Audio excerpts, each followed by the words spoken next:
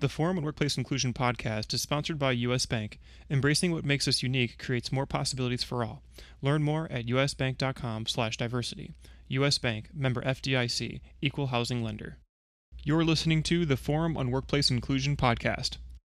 It's happening. The Forum's 33rd annual conference, Workplace Revolution, is March 8th through 12th, 2021. A forum conference like never before, the 33rd annual conference will be completely virtual with the same high-quality forum programming you've come to know, love, and expect. This year's annual conference is our most affordable, most accessible, and at 5 days long, our biggest conference ever. Register early and take advantage of reduced early bird pricing. So join us from anywhere on March 8th through 12th, 2021 for the Forum on Workplace Inclusion 33rd Annual Conference, Workplace Revolution. Be a part of the global conversation. Be a part of the solution. Be a part of the workplace revolution. For more information, visit forumworkplaceinclusion.org/2021. That's forumworkplaceinclusion.org/2021. We get to engage people, advance ideas, and ignite change because of the generous support from our community. If you find our resources meaningful or valuable, please consider supporting the forum today.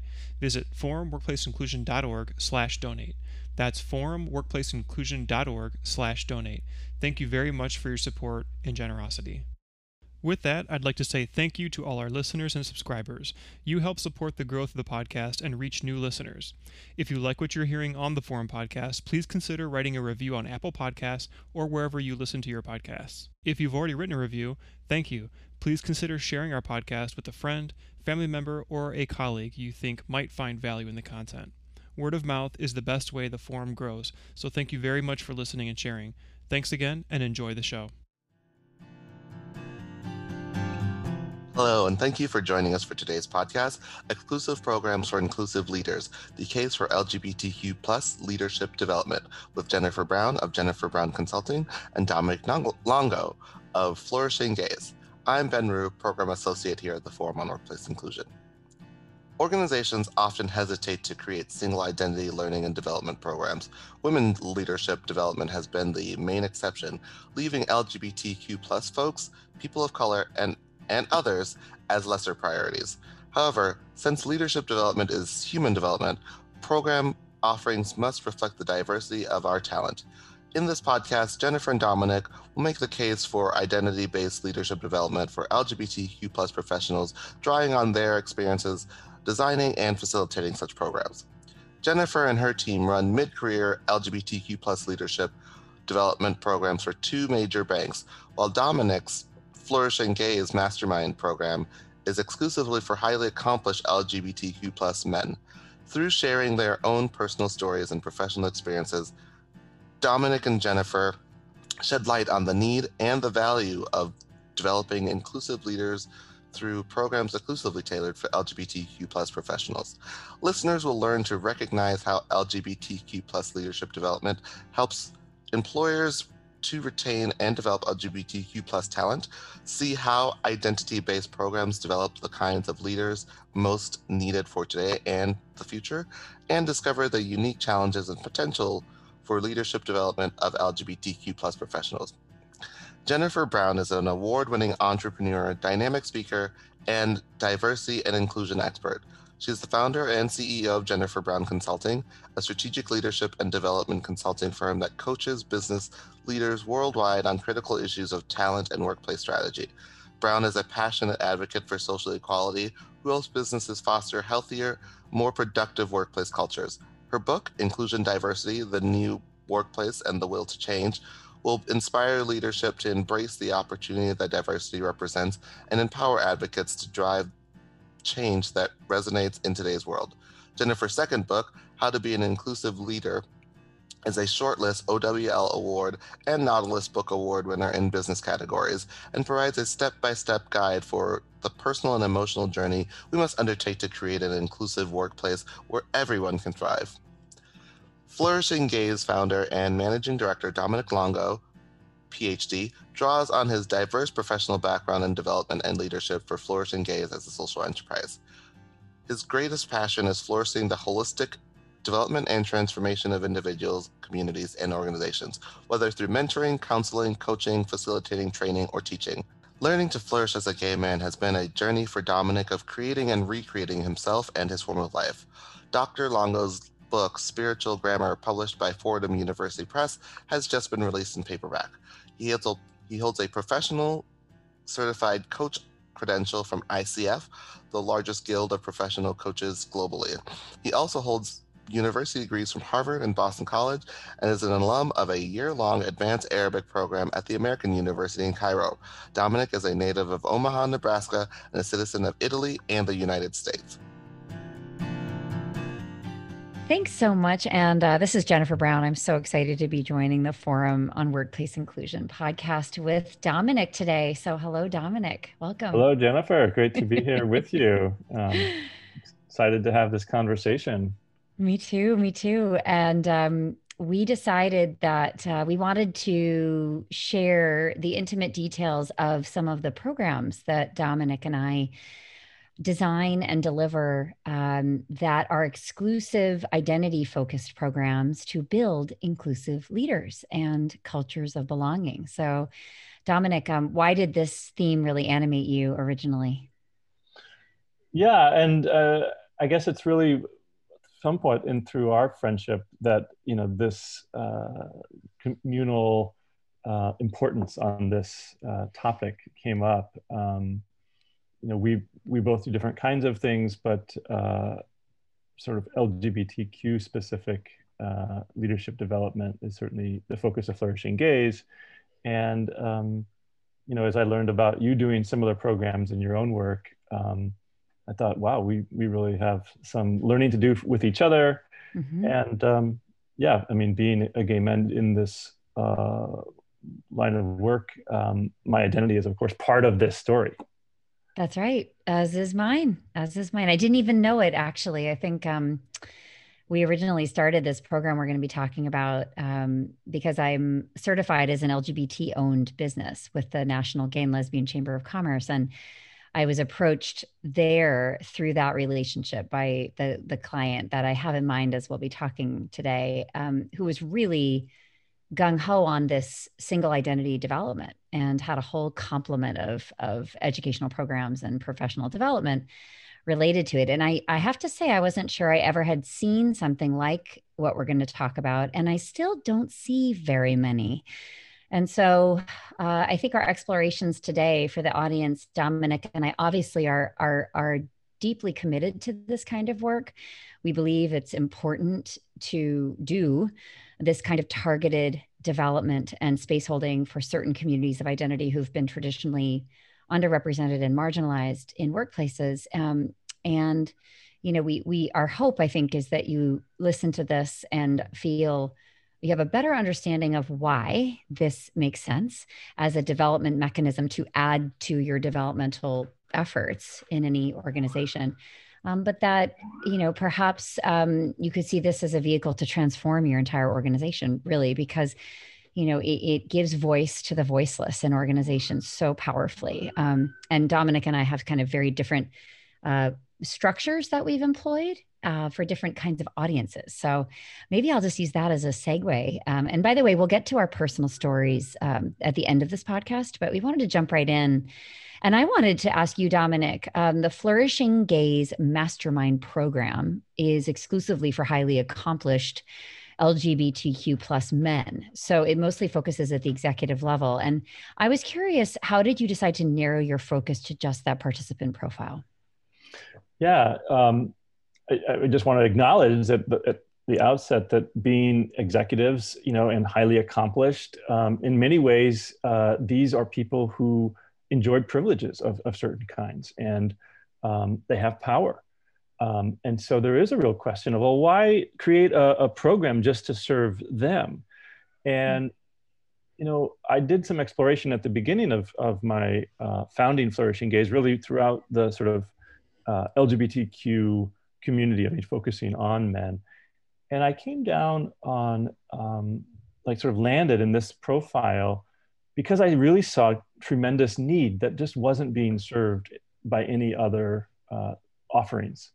As people move up, they have fewer confidants, fewer peers, And it's this demand to mentor others, help other people in their development, as if they're cooked, and like, oh, you've reached the whatever executive vice president level, or you've made partner at that firm, your own business is flourishing and thriving, so your development's kind of done now, right?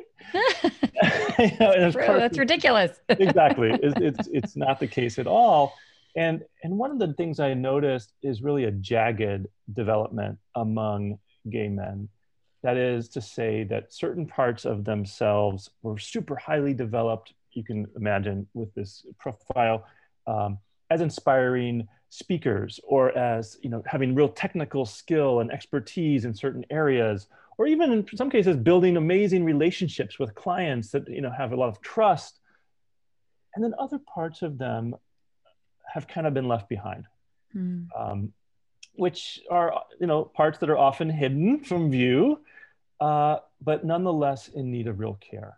And so the kind of safe container that we create together, sort of to let such men, often who have sparkling resumes, to let down their guards rather quickly and show with vulnerability some of those tender parts that had been left behind. As I saw that happen, I just realized, okay, this is really both a need and an opportunity that I have to go after. That's beautiful. Jagged is such an interesting word. And I would imagine the generation of, to be at the executive level means that you've actually run this gauntlet of being closeted, probably, right? And coming out selectively, perhaps, right? And sort of the whole, what's the sort of collateral impact and damage that you carry along with you as you sort of go through that process and come in, hopefully, into an authentic place where you can actually be out as an executive. But I would imagine some of your executives may not even be like fully out all the time. I mean, I would think it's so complicated, particularly at that level, because what do we say? It's the windiest at the top of the mountain. That is not an easy place to be. And particularly if sort of the generational norms or the journey has taken a toll on you. That's right. And, I'm certainly not just serving white American cisgendered men. Now, it has been primarily gay men, that is cisgender gay men, but once coming from different cultural backgrounds, language, mother languages, living in different countries beyond their home country, sometimes the US, sometimes in Europe. And all of that, we bring all of that with us, even to those windy places at the heights of corporate America or wherever. Right. The other piece I want to mention, women's leadership programs had been a model for what I've created. And indeed, this is part of the conversation that I think you and I started some months ago.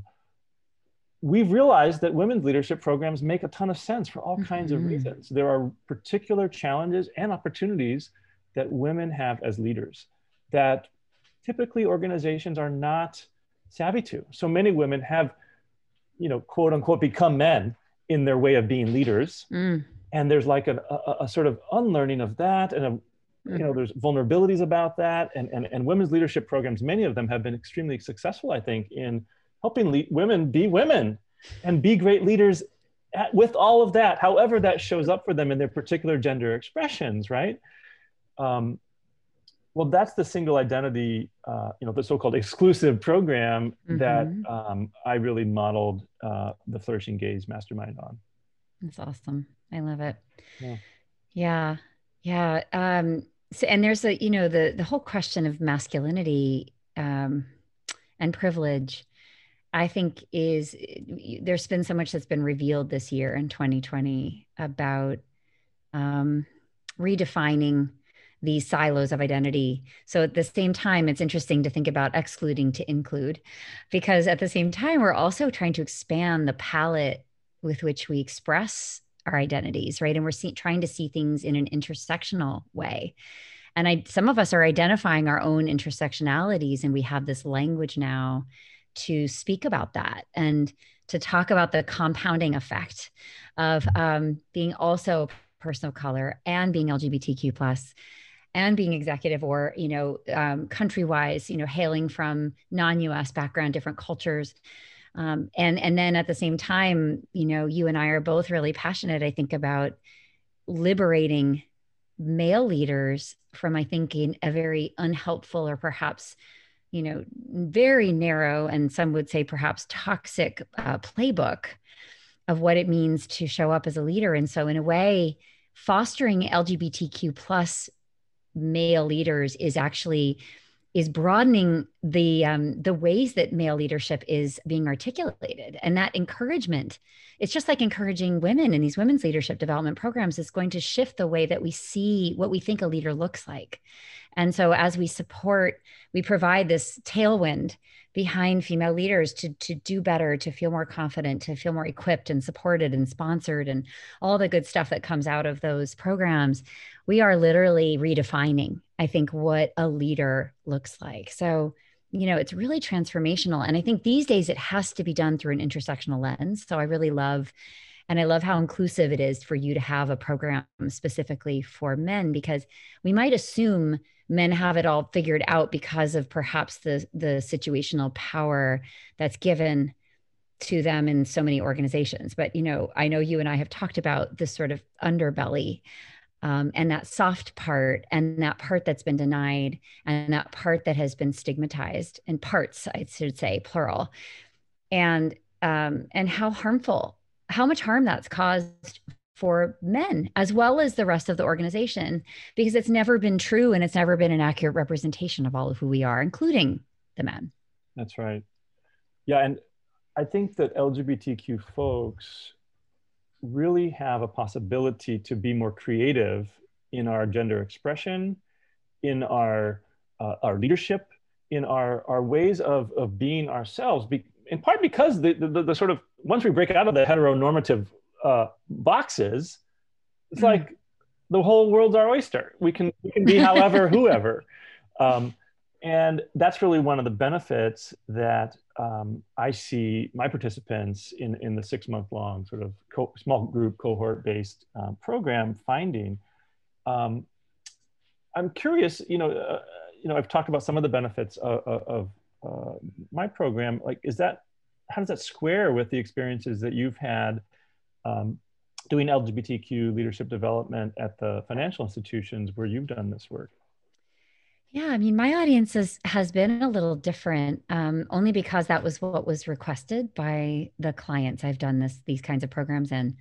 But we're really working more at the middle. And so that place, which arguably is pretty tough as well, right? For different reasons. It's not the windy top of the mountain, but it's definitely the pressure on the middle of the sandwich, so to speak, is intense in a different way, right? It's get it done. It's very sort of metrics, goals driven, day to day. There's a lot of urgency at that level to just execute. And I think it's harder to sort of sit back and have these soul searching conversations. And so, we've typically done programs with consecutive days where people come together from all over different geographies. And this was in the pre-COVID world, but physically coming together with a bunch of strangers who identify as you do from all over a big institution, and meeting each other and being in community for 3 full days, or 2 days with some interstitial webinars, like 2 days separated by 6 months, and then another day 6 months later with some coaching in the middle. So I've done this a couple different ways, but at that level, it's about your leadership, right? It's day to day. How am I managing people? How am I unleashing performance, unlocking performance? How am I inspiring? What is my vision, my career vision for myself, which is just building at that level, right? This is 10 to 15 years into your career. And so the programs I've built are very much leadership programs through an LGBTQ plus lens. And so we get to talk about all the usual topics we love and, relish and cherish in our manager development program, say, but through an LGBTQ lens and taught by an LGBTQ faculty or facilitated. And so the room is safe. It's it is diverse in a million ways, right? In all the ways you would expect. I hate to say it, there's way few cisgender and transgender women in the rooms than there are cis gay men. And there are way more white individuals in the rooms than people of color. This is financial services. However, but other than that, though, there's tons of family diversity and parenting, and there's grandparents, even though your middle manager doesn't speak to what generation you're in. So we actually have multiple generations in the room too. And so it's just this powerful place where people say, I've never felt so, as I'm learning, I've never felt so comfortable. And I feel like my learning is faster and deeper because I'm able to do it without managing my psychological safety at the same time. And it is like a huge weight off my shoulders. And, it leads to a lot of emotions and tears and deep and fast bonds that are created, and lots of vulnerability, which we hold space for because the community needs to heal. There's just this accumulated trauma. And when you finally get into a room that you didn't even know you needed, and you can breathe together and everybody's shoulders go down. And I mean, it is like I'm sure, Dominic, it's quite an experience and a privilege to just be any part of that kind of container building and space holding while people come into their own and perhaps realign their leadership journey and step back and say, who am I as a proud LGBTQ leader? So it's a transformational thing, but it's the realization that it is jagged. They come into the room jagged for sure. And then there is an alignment that happens. And that alignment is where power comes from. That alignment is where you start to show up differently, because an aligned person has pulled all these pieces that we've banished about ourselves. We've pulled that in and we've added it and sort of interpreted our leadership through it. And it ends up being this like additive thing that, like, when you return to your job, the managers are like, oh my goodness, like, what happened? And it's like, well, what happened is that people have been, closeted and covering for years, and they're exhausted and fatigued and confused, and they've lost their North Star, if they ever had it, because they've been so isolated. And being the only takes a toll. It's not for everybody. Some of us really enjoy being the only and the first and being that icebreaker, right? That boat that cracks through the ice. Some of us are made for that, but I would say most of us are not, so I think that putting Humpty Dumpty back together again is a really neat feeling. It sounds like, in terms of energy and tone, there's a lot of similarity to the programs that I run and that you run. For our listeners, let's bring out a little bit more of the distinctions. I'd love to hear, for example, just some illustrations of the kind of content or curriculum that you structure your 3-day event on. And then perhaps we can talk a little bit about the Flourishing Gays program structure as well. Dominic, you used some language that I hadn't heard before that I thought was really interesting. You said your program sounds like a horizontal program and mine is a vertical. And so I'll try to reinterpret that and tell me if I'm getting this right. But so if ours is horizontal, it's 3 days of leadership modules. It's skill building, right? It's skills and knowledge building. Yes. And then I'll let you describe what vertical is. So for us, it's, and funny enough, the business world, as you know, and we can talk about this too, the business world kind of requires programs to be this, like, what's the ROI and what are people going to come out with? And we want to see proof and results. And you and I know it's as much a spiritual journey as it is a kind of skill building development. It's really self-awareness is fundamentally, but it's a rare organization and company that is willing to invest in certain things. And so you have to kind of package things in a different way. And I'm not unhappy that it's a horizontal program, because we get to the vertical. I mean, it is in between the lines at every moment. And what happens in the rooms stays in the rooms too. And so we can go any direction we want to go. as long as that container is provided for the company. So we just, to describe some skills, we do, our vision as leaders. We talk about storytelling and bringing the vision to life. We do an assessment. We use the DISC profile.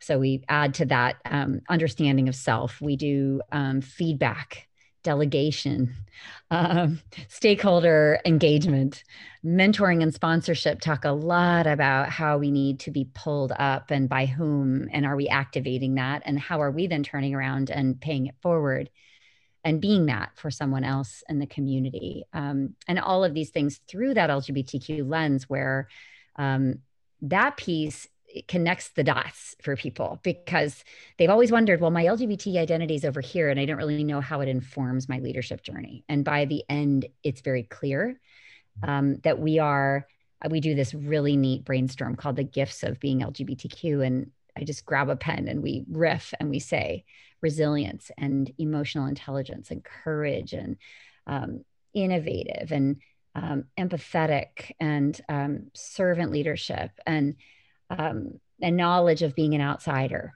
and a knowledge of exclusion. So, and you look at this list and you think to yourself, these are the leaders we need in every organization for the future. And when participants look at that, again, it's part of putting the pieces back together to say, like, I am that kind of leader, and I'm proud to be that kind of leader. And it's a product of, my identity and the path that I've traveled. So that's part of I think the confluence between the deeply personal and emotional part of it, and then the building of the skills and how they wrap together. But tell me about the vertical. First of all, I see what you mean about it being a management development program. Yes. And then it's like, well, how do we bring ourselves as a queer person to delegation or to feedback or to, so it's like all of those modules of a good management training program, but really fronting that identity piece and with that kind of wrapper of safety and owning your unique power around it. So thank you. I kind of get it more. So first, this distinction of horizontal development versus vertical development, and it comes from this realm of research in adult human development. So a kind of subdiscipline of developmental psychology and human development, which I'm not a scholar of, but I've certainly been a student of in my professional work for the last number of years. So the horizontal development is skills and knowledge, so everything that we basically do in a university course, every time we're learning content, every time we're acquiring a new skill, like how to delegate effectively, how to time management. These are things that sort of, one metaphor is to, sort of pour more water into the container of ourselves, like pour more stuff and good stuff there. Vertical development, on the other hand, is sort of a rearrangement and an expansion of the container. So the metaphor is like, instead of pouring more stuff into the glass, like the glass gets bigger. So it's a transformation of capacities and perspectives and ability to take perspectives. It's navigating complexity and finding one's way in it. So it's a different order of let's say human potential that is developed in this vertical. I mean, normally when we talk about vertical development, we're thinking about children, like suddenly they get a sense like that they are not their parent, for example, like the infant, that the basic change that happens when the infant figures out, oh no, actually mommy and I are different, that when mommy leaves the room, I don't lose a part of myself. That's a kind of, mindset shift that happens in a kind of developmental standpoint. So what does that mean for adults, and what does that mean for LGBTQ leaders? Well, one area we could talk about would be emotional intelligence. From a horizontal standpoint, it's like, well, what is emotional intelligence? What is that? Why is that important? How does that impact decisions? How does that impact relationships? And that would be the horizontal version of it. The vertical version of it would be to actually notice closer and closer to real time, oh, I'm having this feeling right now, and the ability to not be overwhelmed by it, but to notice that it's there, and be separate from it, not be overwhelmed by it. That's a different kind of, it's not knowledge, it's a change in our basic way of being ourselves.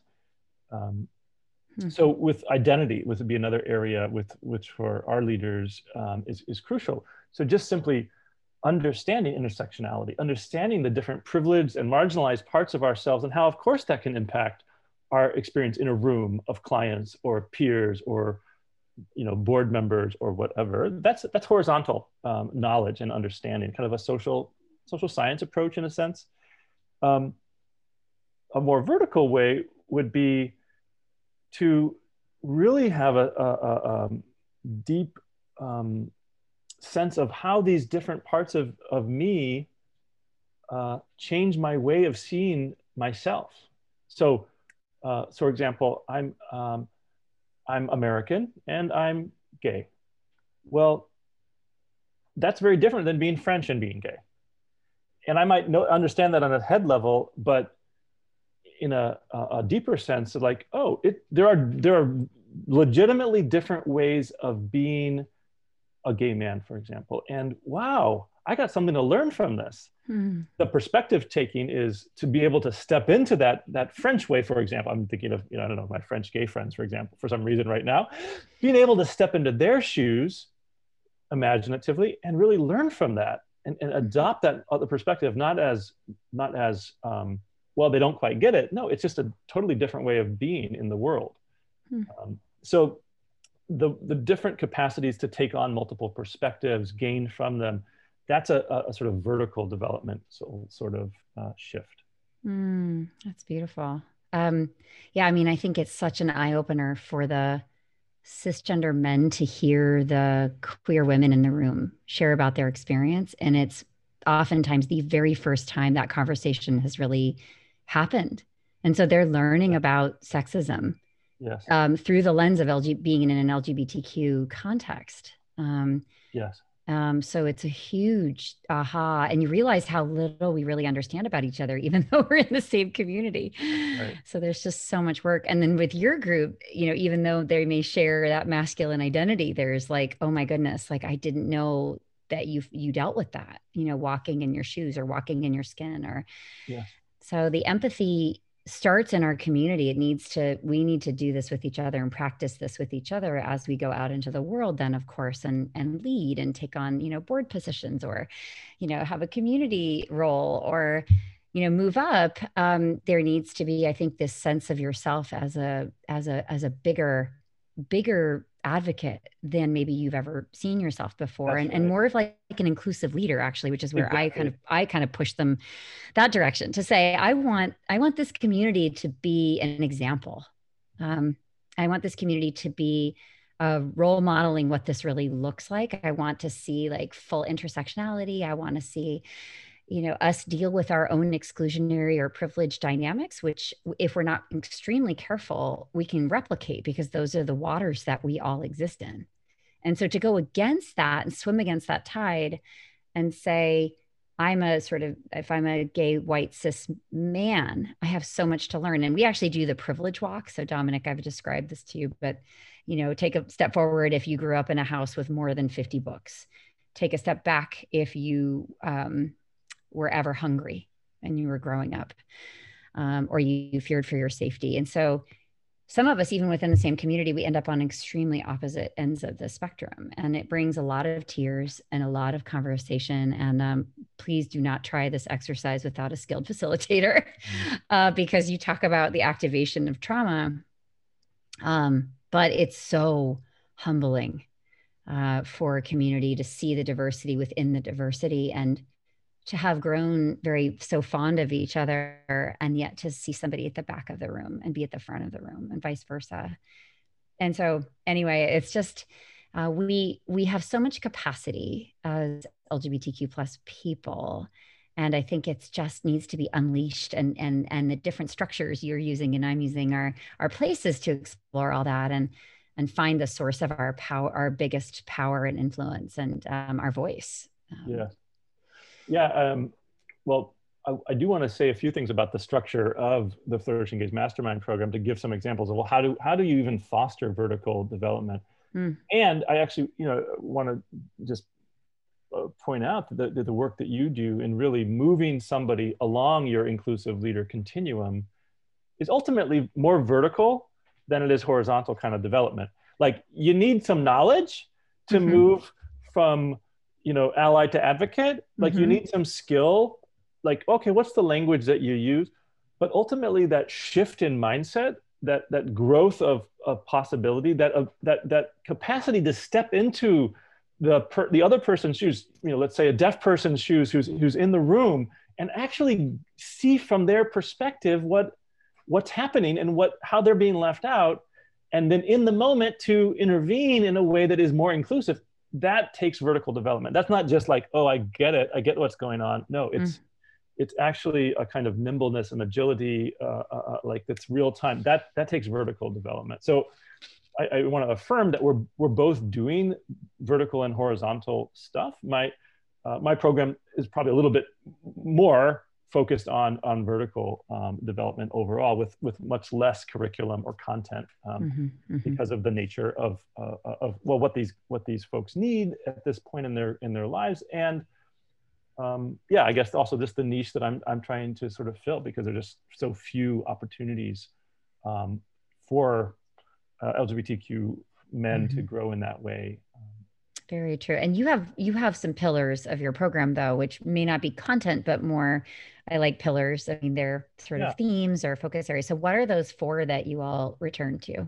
Yeah. So, well, one of them is simply something we've already talked about, healing gender. So the sort of antidote to toxic masculinities, and that way that we can, as LGBTQ folks, actually make a contribution to gender dynamics for all kinds of folks, men, women, and non-binary, whoever. So healing gender is one. Purpose and meaning, finding greater purpose and meaning in our lives and in our work is another. And especially for these sort of best little boys in the world that I'm working with, who have checked off all the things on their list and gotten all the degrees and maybe the money and maybe the vacations and the way it looks so good on Instagram. It really does. Exactly. And then they're like scratching their head and they're like, no, wait a minute. Who was I trying to prove myself to? Who was I, whose approval was I ultimately seeking? And do I really want to have the rest of my life going down this track? So that kind of yearning for more is part of the ultimate profile of the men that come to Flourishing Gaze. And so finding greater purpose and meaning, and that's a unique answer for each person. It's not like, oh, I know what it should be for you. No, I don't. But I have a hunch that in contributing and serving the world, we find our purpose and meaning. So that's part of my own point of view that I certainly bring to it. But ultimately, the clients need to find it for themselves. And then there's a pillar around genuine intimacy, and that's it, not just our romantic partners, but with our friends, our family members, even our parents, our and potentially even with our clients and our colleagues. But finding through vulnerability genuine connection that is loving and caring and real. That's another pillar. And then the fourth is simply leadership development, personal growth. So these are like you said, there is some content, let's say, about these, but it's not a curriculum like, okay, well, once you figure out your purpose and meaning in life, okay, you've checked that box. So, we start the program with the Leadership Circle profile, which is a 360 feedback tool that is fantastic. It's not my tool, but it's one that I'm sort of using. And it gives a snapshot of like, well, what is personal growth for this person at this moment in their lives? And it gives, it draws on this field of adult human development, draws on scholarship of leadership, and gives with real granularity data and insights for them to then make their own personal development plan. And then the backbone of the program are twice a month group meetings, and the cohort is capped at 8 participants, so it's quite intimate. We spend 90 minutes, and the participants take turns bringing challenges or opportunities that are really alive in their lives, and the others ask questions. They practice that perspective taking. They use their curiosity and compassion to sort of help grow that man in whatever ways they see possible. And I sort of hold space and facilitate that process. Um, then we also have a few sort of leadership workshops that do have particular themes. And this is where there's a little bit more horizontal stuff, skill building. For example, we had one on difficult conversations. And, real playing doing that and noticing our internal dialogues. We recently had another one, and I bring in guest facilitators for these. I was a Jamaican, African, Caribbean, straight but not narrow man living in Grenada who co-facilitated with me, and we did the workshop on masculinities in and across cultures. And then as a follow-up, the participants could do the intercultural development inventory and have a coaching session with my co-facilitator to kind of further their own reflection on how does my gender and cultural identity, like how do those develop, and what's my openness to other ways of being? So those are just some examples of the sort of components. Wouldn't we all like to be in a program like that? That's excellent. That's excellent. Excellent stuff. I know, Dominic, that there's a lot of objections to, or sort of, I guess, a lack of vision about these kinds of programs. I think in my experience, I wish that I were leading like 15 of these across like all different kinds of companies. And I wish I saw specific identity-based development, dollars and investment being made in these populations, multiple populations within each company, because we're not just going to achieve our goals with representation and inclusive environments, I think, with traditional methods. So I know you and I are big believers that there's a quantum leap that's possible for the people that go through either one of these kinds of models. And that differential investment is needed because that playing field is not level. And so everyone's always going to be playing catch up. And it's very hard to accelerate the path for people just because we're human, we can only do so much. So this is such a deep investment that I think pays enormous dividends.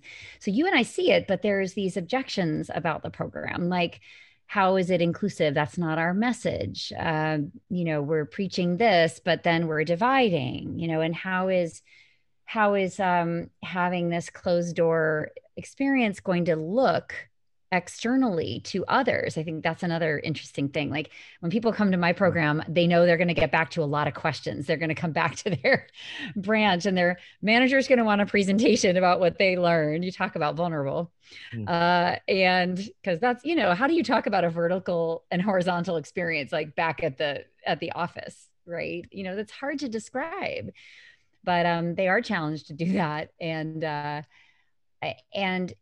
they're challenged to return very different and transformed. And so I've seen it happen and I've seen it work. But I think that the investment, the time away from the desk, virtual desk now we can't travel. So it's even harder because I think part of it is also just physically being co-located with each other as we're doing this. There's something energetic that's really important.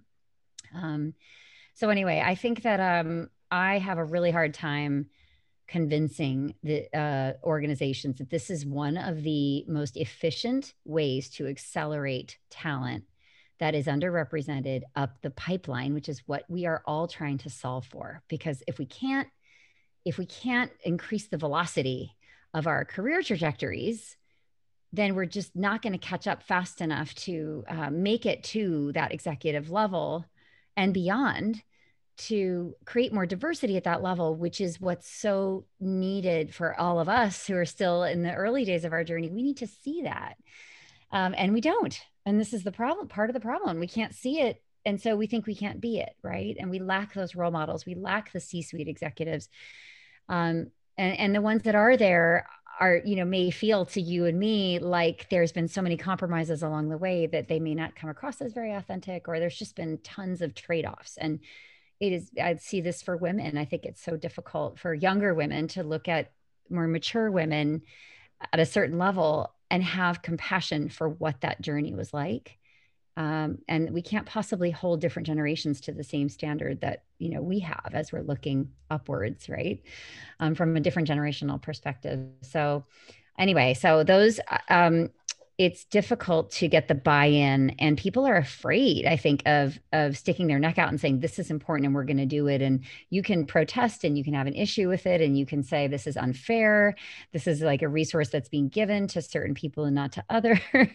So let's make the subtitle of this episode is about making the case for LGBTQ leadership development. So let's riff off each other and really do that. So first, drawing on the research of these women-only leadership programs, what we know from the studies is that participants report having a distinctive sense of safety, a sense of mutual understanding that allows for vulnerability quickly with other participants, and intimacy that allows for a kind of being seen and being known for who they really are. All of those pertain to LGBTQ folks. We need that just as much as, in a gender specific one. People of color need that too, by the way. All of what we're saying, I think pertains to other groups. And then leaders have an impact on everyone else in the organization by definition. That's what it is to be a leader. And so the higher up in an organization you go, whether it's for your banks that you're doing these programs in, it's a middle management, or somewhat above that in the more senior levels where my program is focused, there is a huge impact on all, not only the pyramid below, but also on those above and the clients and so on. So there is a real need to create some kind of place where the leader can test out, experiment with new ways of being. Because you know what, the more successful they are, the more comfortable those old habits become of like, oh, well, this kind of defensiveness, this kind of maybe cynicism, this kind of workaholism or whatever has served me so well for so long. What I find in my sort of 6-month program with a sort of field and forum approach where they're coming together, going back to the office and going back to work, coming together, it allows a sort of soft nudge again and again to really empower taking risks, reflecting on how it went, adjusting course, and that's how deep change really happens and real deep learning. What else would you add to that for the case for why we should have these programs? I just think about the number of non-traditional or underrepresented talent leaving organizations, and just spilling out of that pipeline, and the fatigue that is being experienced by those that remain, with the daily microaggressions, the daily systems that weren't built by and for so many of us. We're not built to work for us. And feeling like an outsider and the harm that it causes to our potential and our performance. And I just constantly kind of come back to that. And I say, how can we have a meaningful space to talk about what that feels like on a day-to-day basis, to see others experiencing the same thing?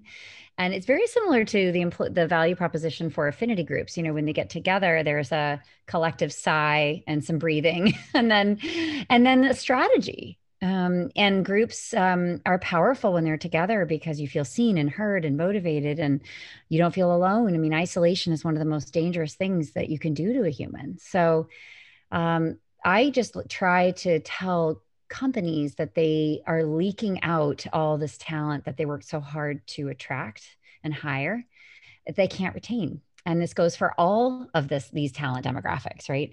So I say like this couple of days will buttress them and unlock some things, connect some dots, enable them to feel recognized as well and important. And, to the point where actually the CEO comes into our programs and spends a lunch hour together, just talking to the group, talking about, and there's business questions in there that have nothing to do with LGBTQ. And then there's other questions about, what are we doing about this community? What are we doing about this? I saw this ad and I was uncomfortable, or how about that scandal? And so it's really this amazing dialogue where a CEO gets to be really, really vulnerable with some, talent that doesn't look like him. And I'll say him because it's often almost always, so it's a huge eye opener. And it's a really incredible platform and opportunity to have a voice in such a large institution. Even for that moment, you'll never forget what that feels like to be important. And many, many legions of people haven't felt seen and heard. I mean, that's why we're at where we're at in 2020. But it was happening for a long time before this. And so that truth of here's what it feels like to work here and be this identity, and unpack it all and really look at it and say, is this my perception? I love what you just said, sort of revisiting the patterns and the behaviors, the protections, the place to remove the armor and build something different in its place, something softer. Yeah.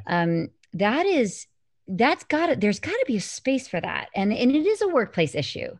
This is not, oh, go do that in therapy. It is a workplace issue because we need leaders who are flexible and nimble. I think you used those words earlier, and emotionally intelligent.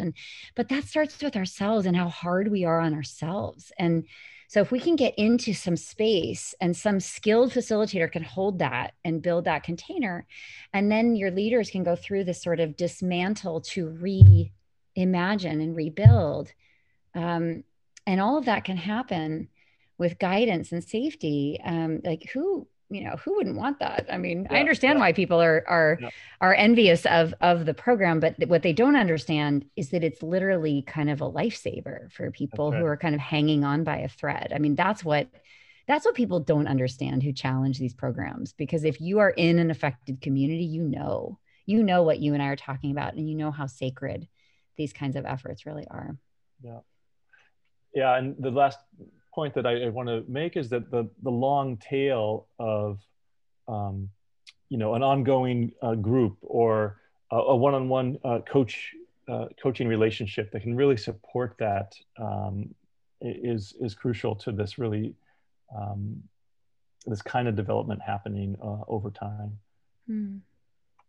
Well, thank you. This has been such a lovely conversation. Dominic, this is wonderful. We didn't get to share too much about our personal stories as LGBTQ leaders. I mean, I just have to say, when I was in one of these classrooms, as the facilitator, I'm growing, right? I'm putting the pieces together. I actually got my first TED Talk invitation from a participant in the storytelling module. I had to jump up and role model telling my story. And I told a very vulnerable, soft part of my story with a lot of shame attached to it. It was losing my voice as an opera singer and just all of the baggage of that. And I didn't think it was really relevant to the group, but I was trying to, take one for the team and demonstrate the skill, and it's an uncomfortable skill if you're not a storyteller all the time. And somebody in that room said, I know the organizers at TEDx Presidio. Like, I think you need to tell that on the stage in front of 1,000 people. And I thought, no way. Oh my gosh. And lo and behold, it all happened. The invitation and the connection was made, and I, terrified as I was and thinking, this does not matter. Like, I do not need to tell the story. What is it? Who cares? Like, what is it going to do in the world? I'm just going to have to work for months to do a 10-minute talk, because that's what happens. But it was transformational what happened. And I was seen by those people in that room. My potential was seen. And I was the facilitator. So it just gave me this wind beneath my wings and pushed me to lead. And I think that was the beginning of sort of the era I'm in now of using my voice. So it was a tremendously mutual gift giving experience.